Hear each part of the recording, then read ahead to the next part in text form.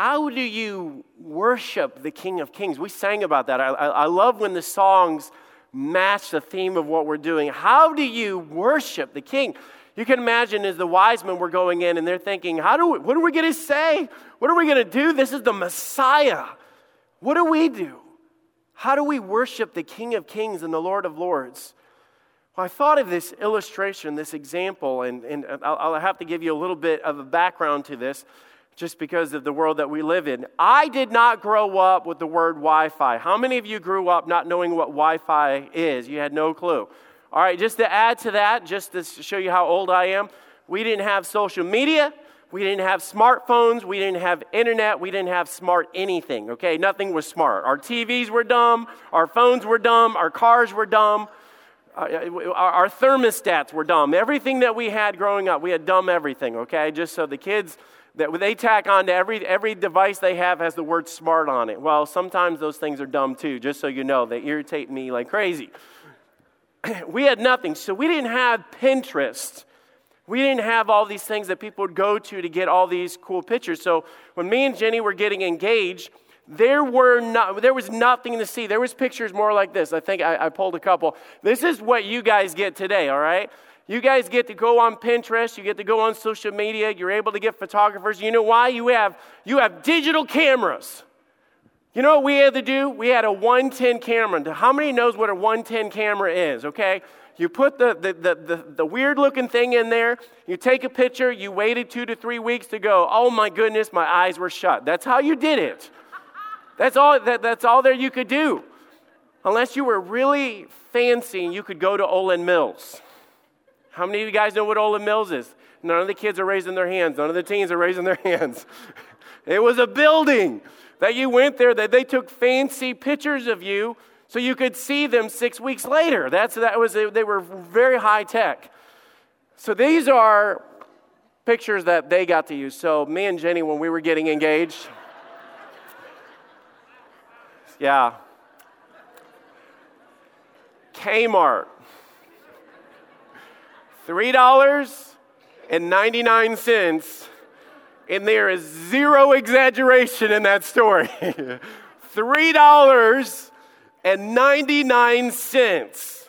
And I guarantee you we were still trying to find a coupon to get that suckered out. It was like, that's how it was. Now, I cannot tell you what the theme of the patriotic theme was of our engagement pictures.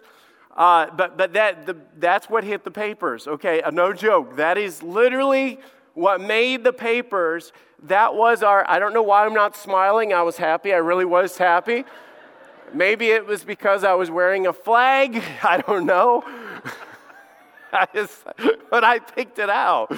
You didn't pick it out. I probably picked it out. Okay. So anyways, after that, so before that, we got engaged. Again, no Pinterest. No social media, no ideas floating around and things like that. So I wanted to be as romantic as possible, okay? So I didn't know what to do. I just knew that to be engaged, you had to propose and you had to do that.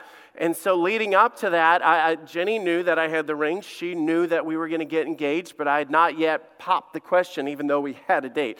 Long story to that. Anyways, we were planners, so we knew where we were going with this.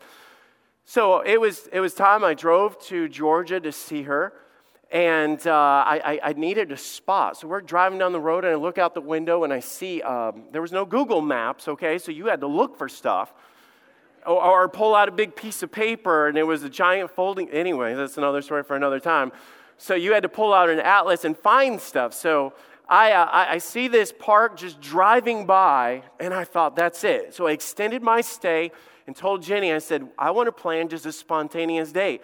So I went and I said, where would you like to grab lunch? So let's go to a park. So we went all out. We went to Taco Bell. That's what we did. You laugh again. That's 100% true.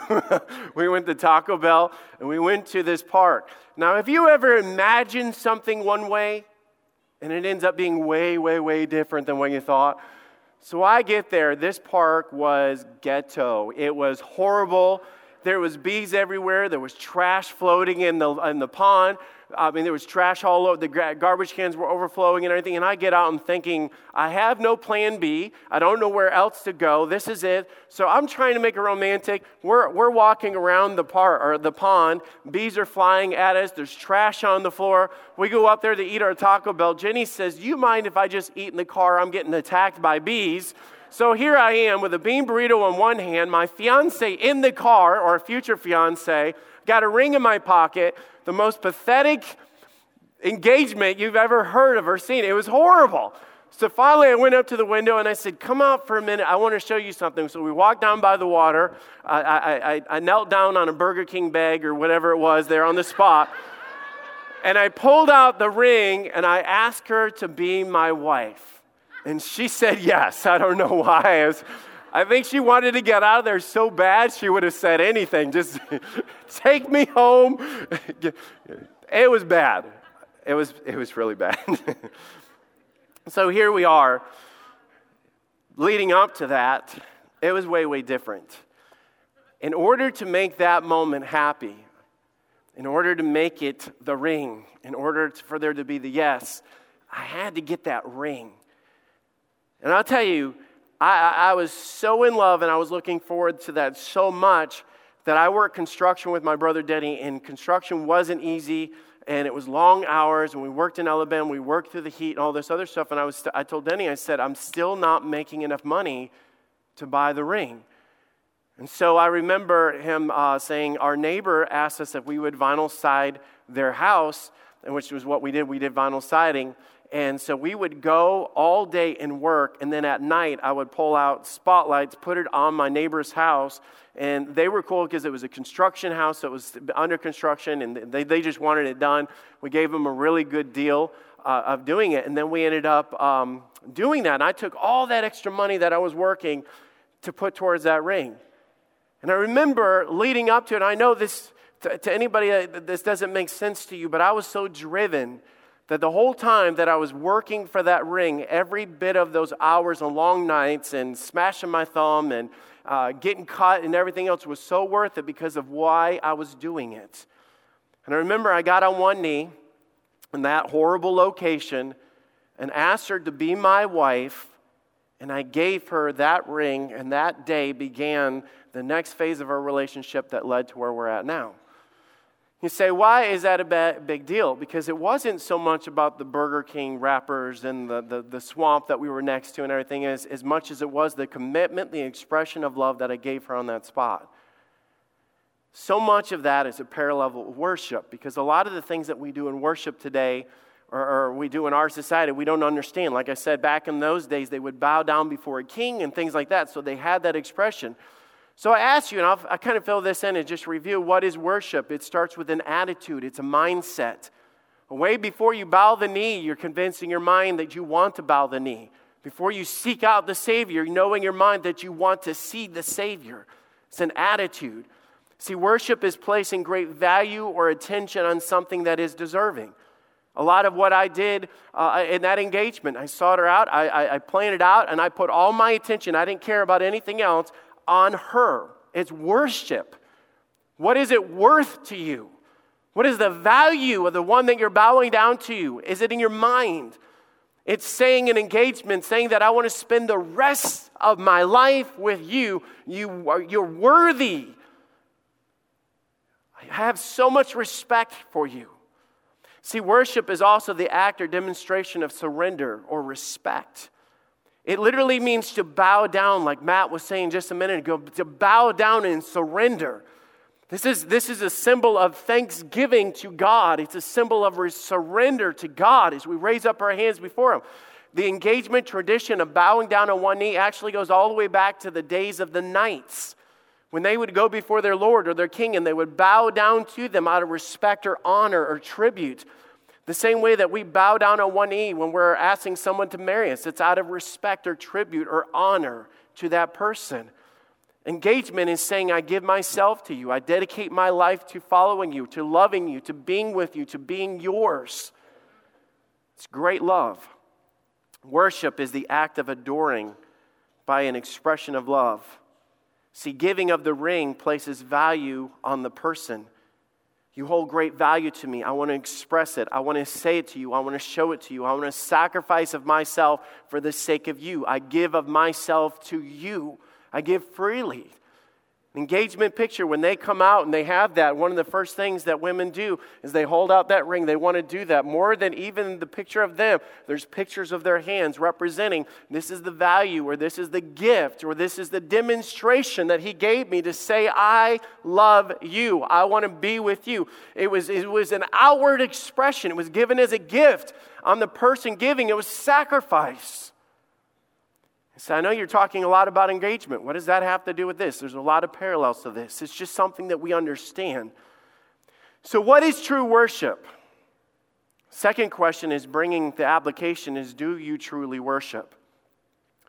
One of the Pharisees in Luke chapter 7 verse 36, one of the Pharisees desired him that he would eat with him. And he went into the Pharisee's house and sat down and meat. And behold, a woman of the city, which was a sinner, when she knew that Jesus sat at meat in the Pharisee's house, brought an alabaster box of ointment and stood at his feet behind him, weeping, and began to wash his feet with her tears, and did wipe them with the hairs of her head, and kissed his feet, and anointed them with an ointment.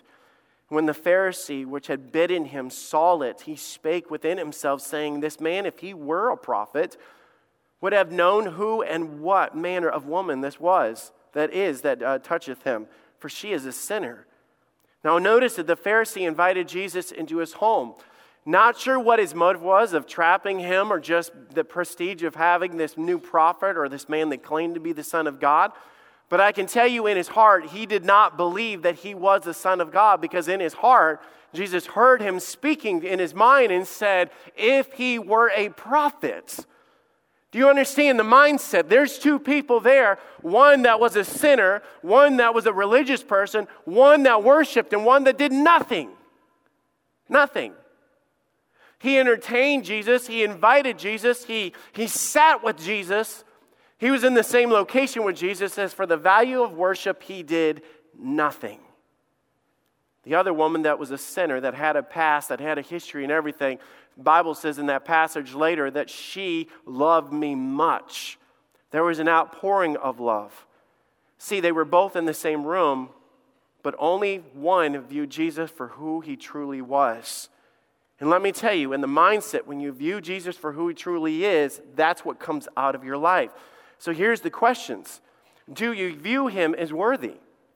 Now, we started with this last week, or we ended with this last week. True worship is when we view Jesus as the King of Kings. See, there could have been 100 people in the park that day when I knelt down on one knee and asked Jenny to be my wife. There could have been people all over us. And I guarantee not everybody would have been lining up saying, hey, can I do that too? Nobody would have been doing that except me, because I'm the only one that viewed her as the potential wife. I knew her. I loved her. I wanted her.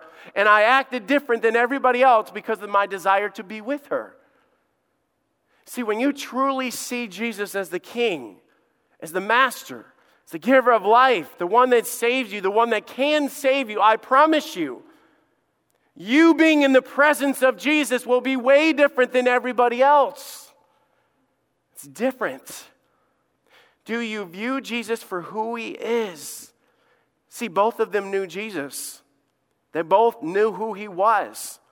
But somewhere along the way, she started viewing Jesus differently. So how do you know? Nobody walks up to somebody's feet and begins to weep for no reason at all. I thought about the stories that happened before this. The maniac of Gadara, maybe she heard the story. Now, the Bible says in this passage 3 times it labels her as a sinner. 3 times. She was a sinner, and then another time it comes out and says, great was her sin, or a phrasing like that. Then you can imagine, as Jesus in the passage in Luke chapter 5, verse 31, this is what was said. They that are whole, or Jesus said this when he was accused of eating with publicans and sinners. And everybody was like, I can't believe you're even sitting with them. Can't believe you're around them. Jesus says this, they that are whole need not a physician, but they that are sick. That woman could have been there that day hearing this, or a rumor that he said that. In the next verse, he says this, I came not to call righteous, but sinners to repentance.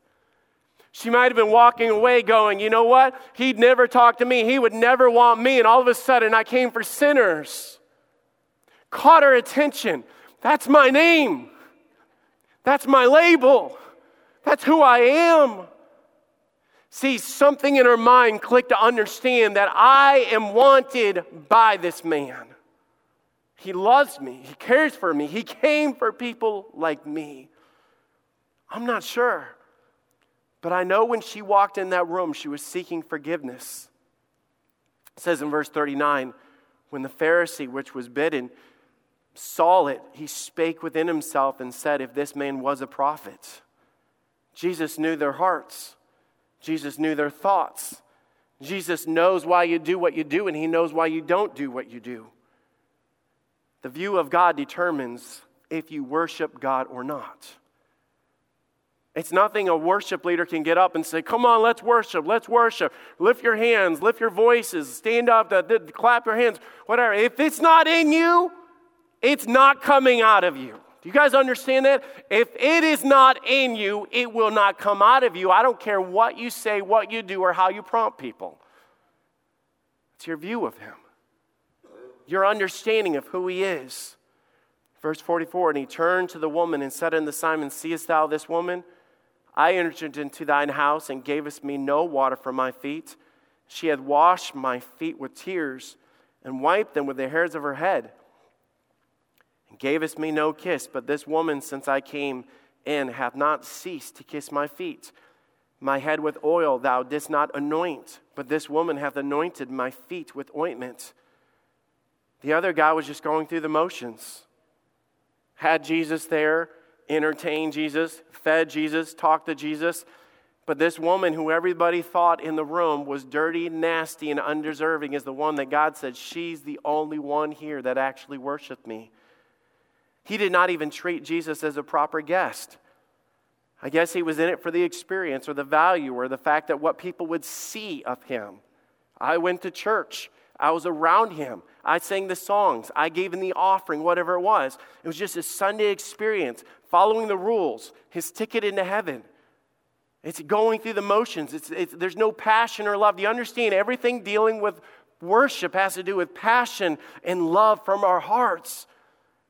The Bible says that she was a sinner and she knew this. But the Bible says in verse 47, for she loved me much.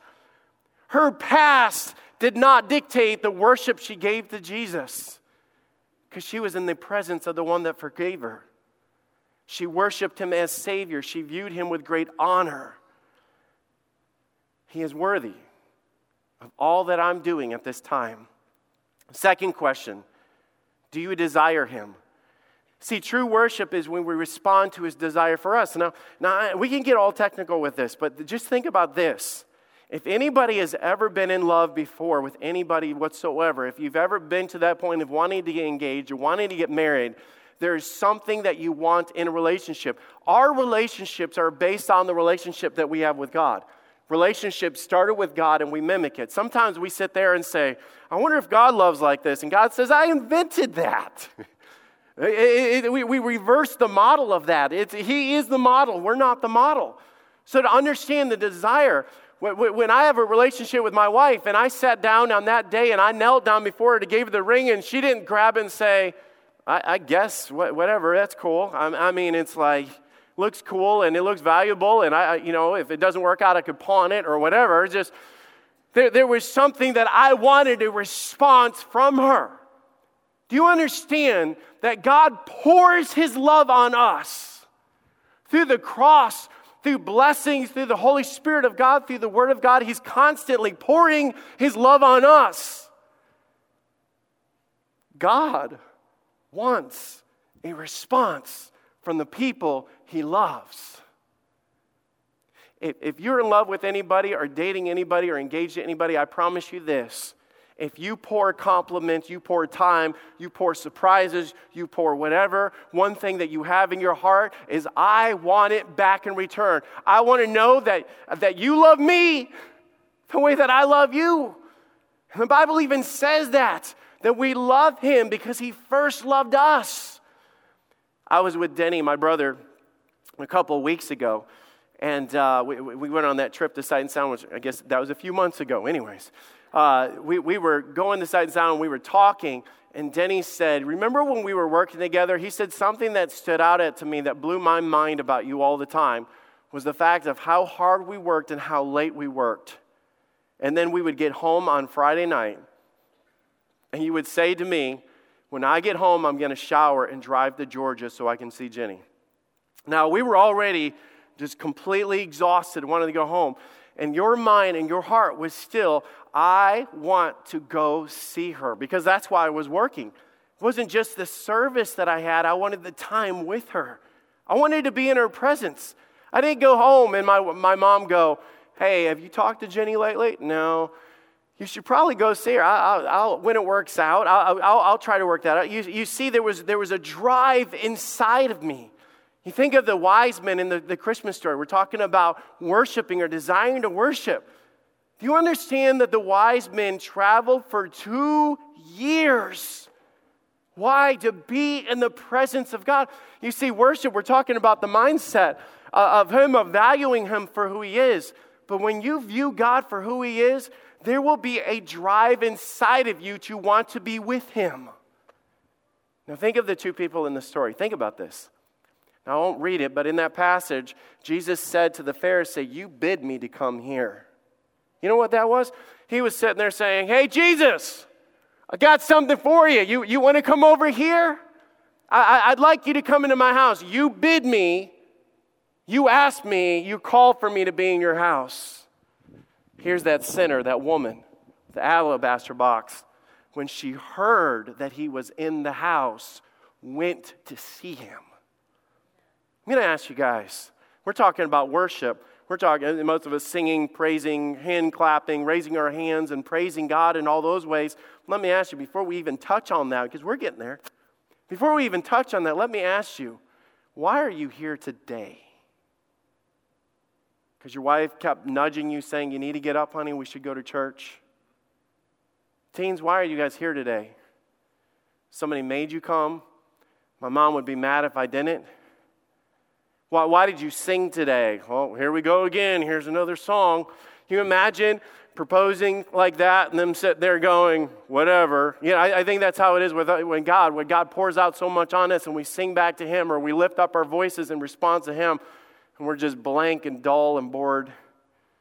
There's no love. There's no desire. Going through the motions. It's tradition. This is what we do on Sunday. But when your desire is more about the game that you're going to watch when you get home than you do this, there's something elevated a little more than the King of Kings. Guys, I'm not saying that football is wrong. I'm not saying that you're not hungry right now and you're thinking about where you're going to eat. That's human. That's natural. That's normal.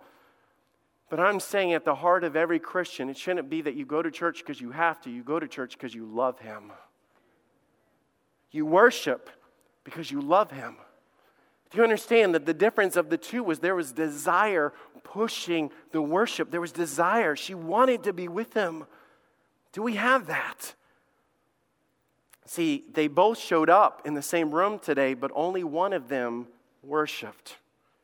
Do you desire Him? Number 3, do you submit to Him? See, true worship is a demonstration of surrender and respect. They say, whoa, wait a minute. Surrender?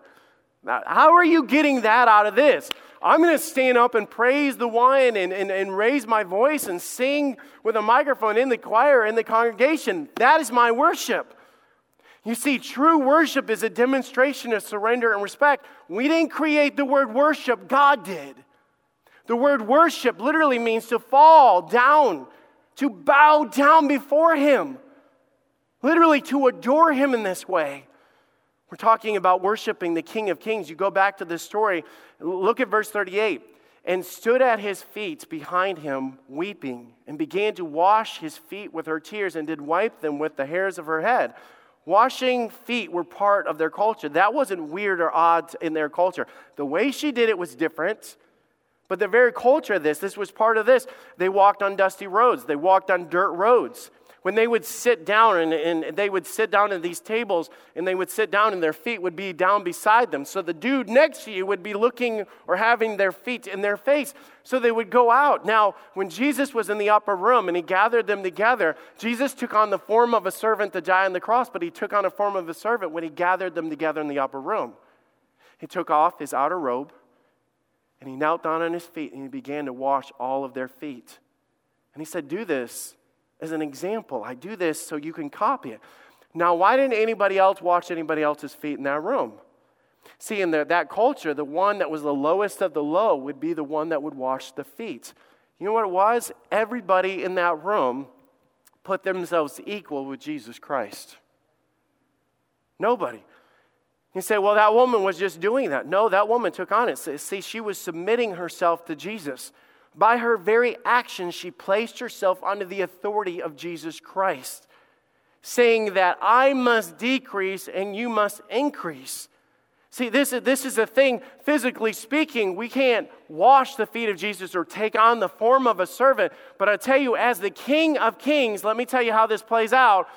If you love me, keep my commandments. Do you understand what God was saying? As she lowered herself in submission to him in the very act of what she did, how often do we walk into the Word of God and we sit there and say, I'm not going to obey that, and I don't agree with that, and I feel like that's outdated, and that's not for me. And I've had people actually say this, I know what the Bible says, but to me, blah, blah, blah. It doesn't matter your opinion whatsoever. Your opinion doesn't matter. Because every time God says something and you turn around and say, well, I don't look at it that way or I'm not going to do it, you're telling the king, you know what, I bow before you in worship, but I'm not doing that. You're standing right back out and saying, I'm not submitting to that. Do you understand, for us as Christians, we could rent out Nationwide Arena, and then we do this in conferences, and we do this for praise and worship things, and we do that for concerts. Every person in that room could stand and lift up their hands and scream and shout and praise and sing at the top of their lungs. But if they're not placing themselves under the authority of the Word of God, they are not worshiping God. Say, why do we not have revival?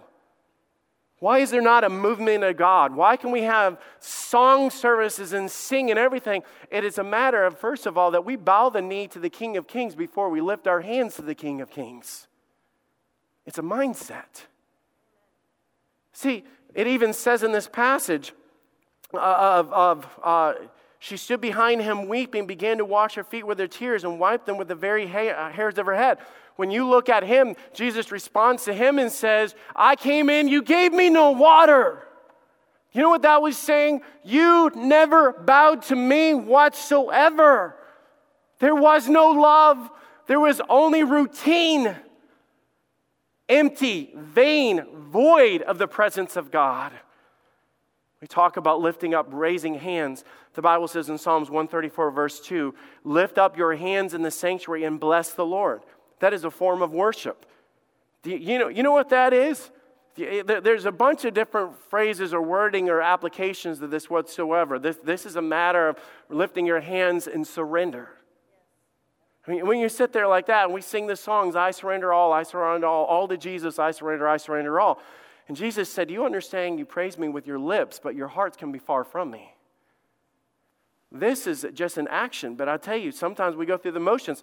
Look at this next verse. This is where it brings it in as for what he was talking about. As for my hands also will lift up unto thy commandments.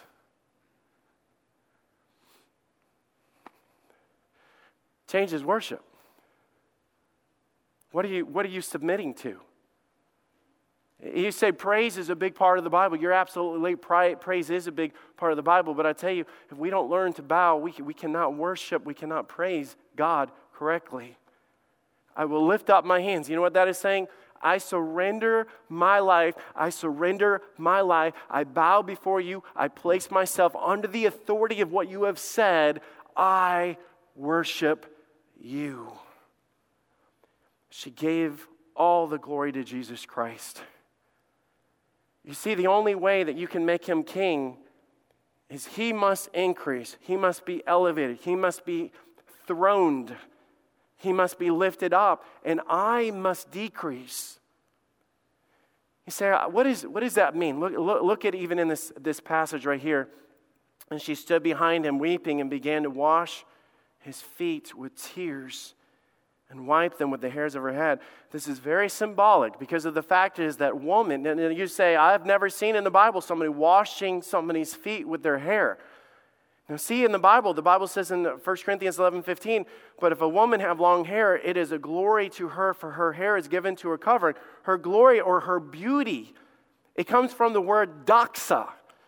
A lot of you have heard that word a lot lately because that is Pastor Joe's new church that he started. Pastor Joe's church is called doxa. It means glory or glory to God. It's a biblical term.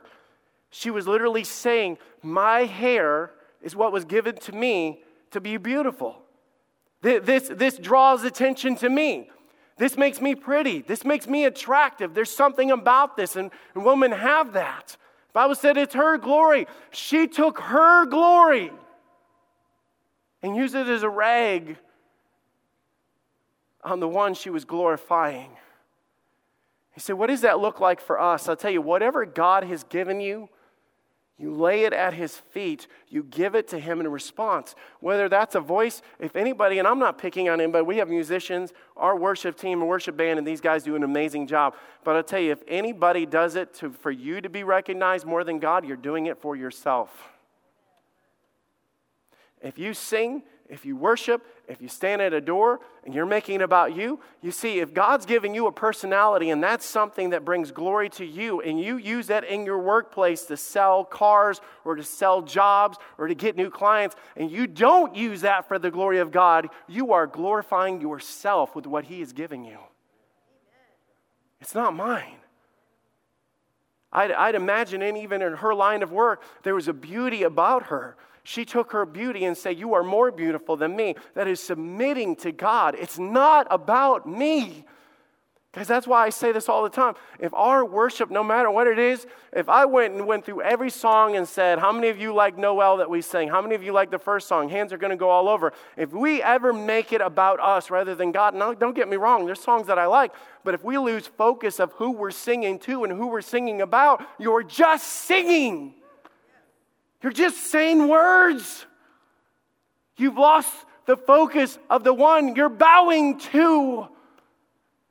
Because the Pharisee made it all about him. He walked in and trying to get the attention and the outpouring of the attention from other people, but not this woman. It's different. Do you desire him? Do you submit to him? Do you express your love? Now this is such a weird thing, because true worship is when you love, and the love that you have for Jesus shows through your actions. Any guy in here can testify, if you fall in love with somebody, it won't be long before that love for that person comes out of you. Two things that I noticed in that passage about that woman. She wept. Did you notice that? She wept. I don't know about you guys, but I'm not a crying type person, and that's we're all made different. You know, everybody in this room, we worship different, we're different. But this is the thing, she wept. And then the next thing that you see her kissing the feet of Jesus. Now, those are two things of passion. And I mean, the kissing part was respect or love, or she's kissing the feet of Jesus. It wasn't twisted in some of the things that the world makes it into being. But it was an act of passion. She literally was so welled up inside of her. Now, I'm going to be honest with you guys. When you truly see God for who he is, and you place yourself under the authority of God, and you view him as the King of Kings, and you understand that I am unworthy and he's worthy, and I walked into his presence, and he didn't throw me out, it will change you.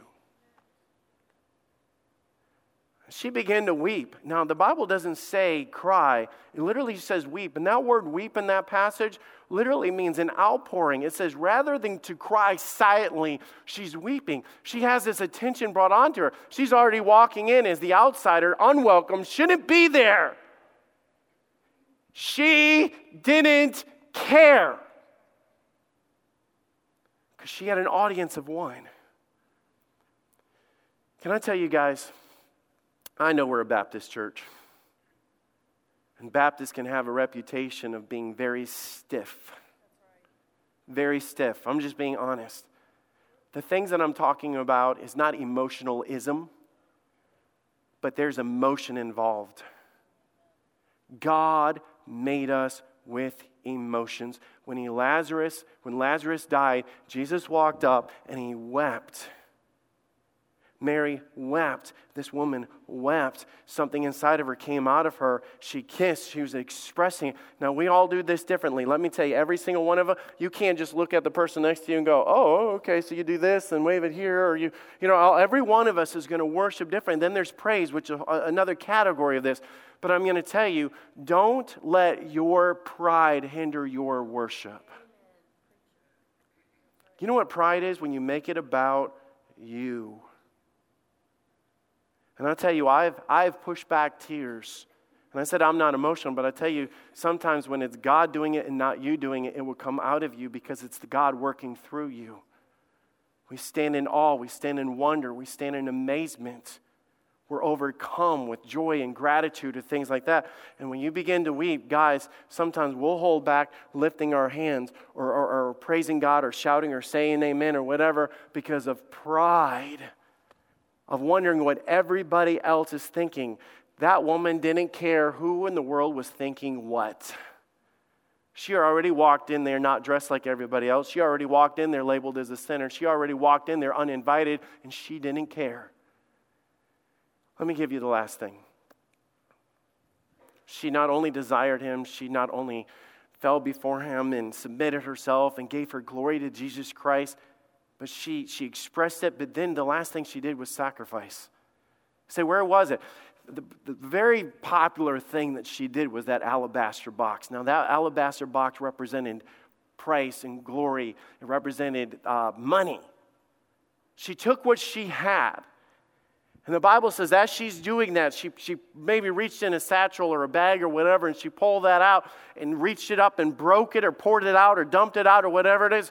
But all that she had of that great value, she dumps and pours on Jesus. And she held nothing back. And I thought of the application of that to all of us. How many things has God put in our lives, whether it's your time, your talents, your treasure, your worship, your admiration of God or whatever it is, that we hold back. And that woman was like, listen, I worked my whole life for this, but I'll tell you, he's worth more than what I have. He's worthy of what I have. You think, why in the world do we get up on some Sundays and we say, we're going to continue our worship by giving? You can give of your time or give of your talents. She's taken on the form of a servant. But I love this, and we'll close with this. As she's doing this, this entire room is filled with this aroma. The whole room changed. Everything changed in that room. You got to think about that ointment that she had that was so different. She says this, for wherefore I say unto thee, her sins which were many are forgiven, for she loved much. She loved much. She showed so much love, and as she's doing this, that alabaster box was broken, and that aroma, not just a little bit, but literally poured out, and that entire atmosphere of that room began to be infectious with the smell of that aroma that was pleasant and pleasing at that time. Think about that with our worship. When Christians bow their head before God and we surrender to God and we understand why we're here and who we're here for, we decrease in our pride. It's not about me. I don't care about me. And I want to sing and I want to tell him. And just like in that surrender of that engagement, I bow before you as my God. I want to live the rest of my life for you. And that begins to be expressed through our life. Whatever it is, it can't stay inside. It comes out. And she kissed the feet of Jesus. And she anointed the feet of Jesus. And she washed the feet of Jesus. And I tell you, if it's in you, it should come out of you. You say, I come in here, it's so cold and so stiff and all this other stuff. I'll tell you, once you fall in love with Jesus, all that will change. It's not something we can manifest. You see what changed the atmosphere of that room was that smell or that ointment that began to or that aroma that was pleasing. to God. I pray that our worship is pleasing to God, especially at this Christmas time.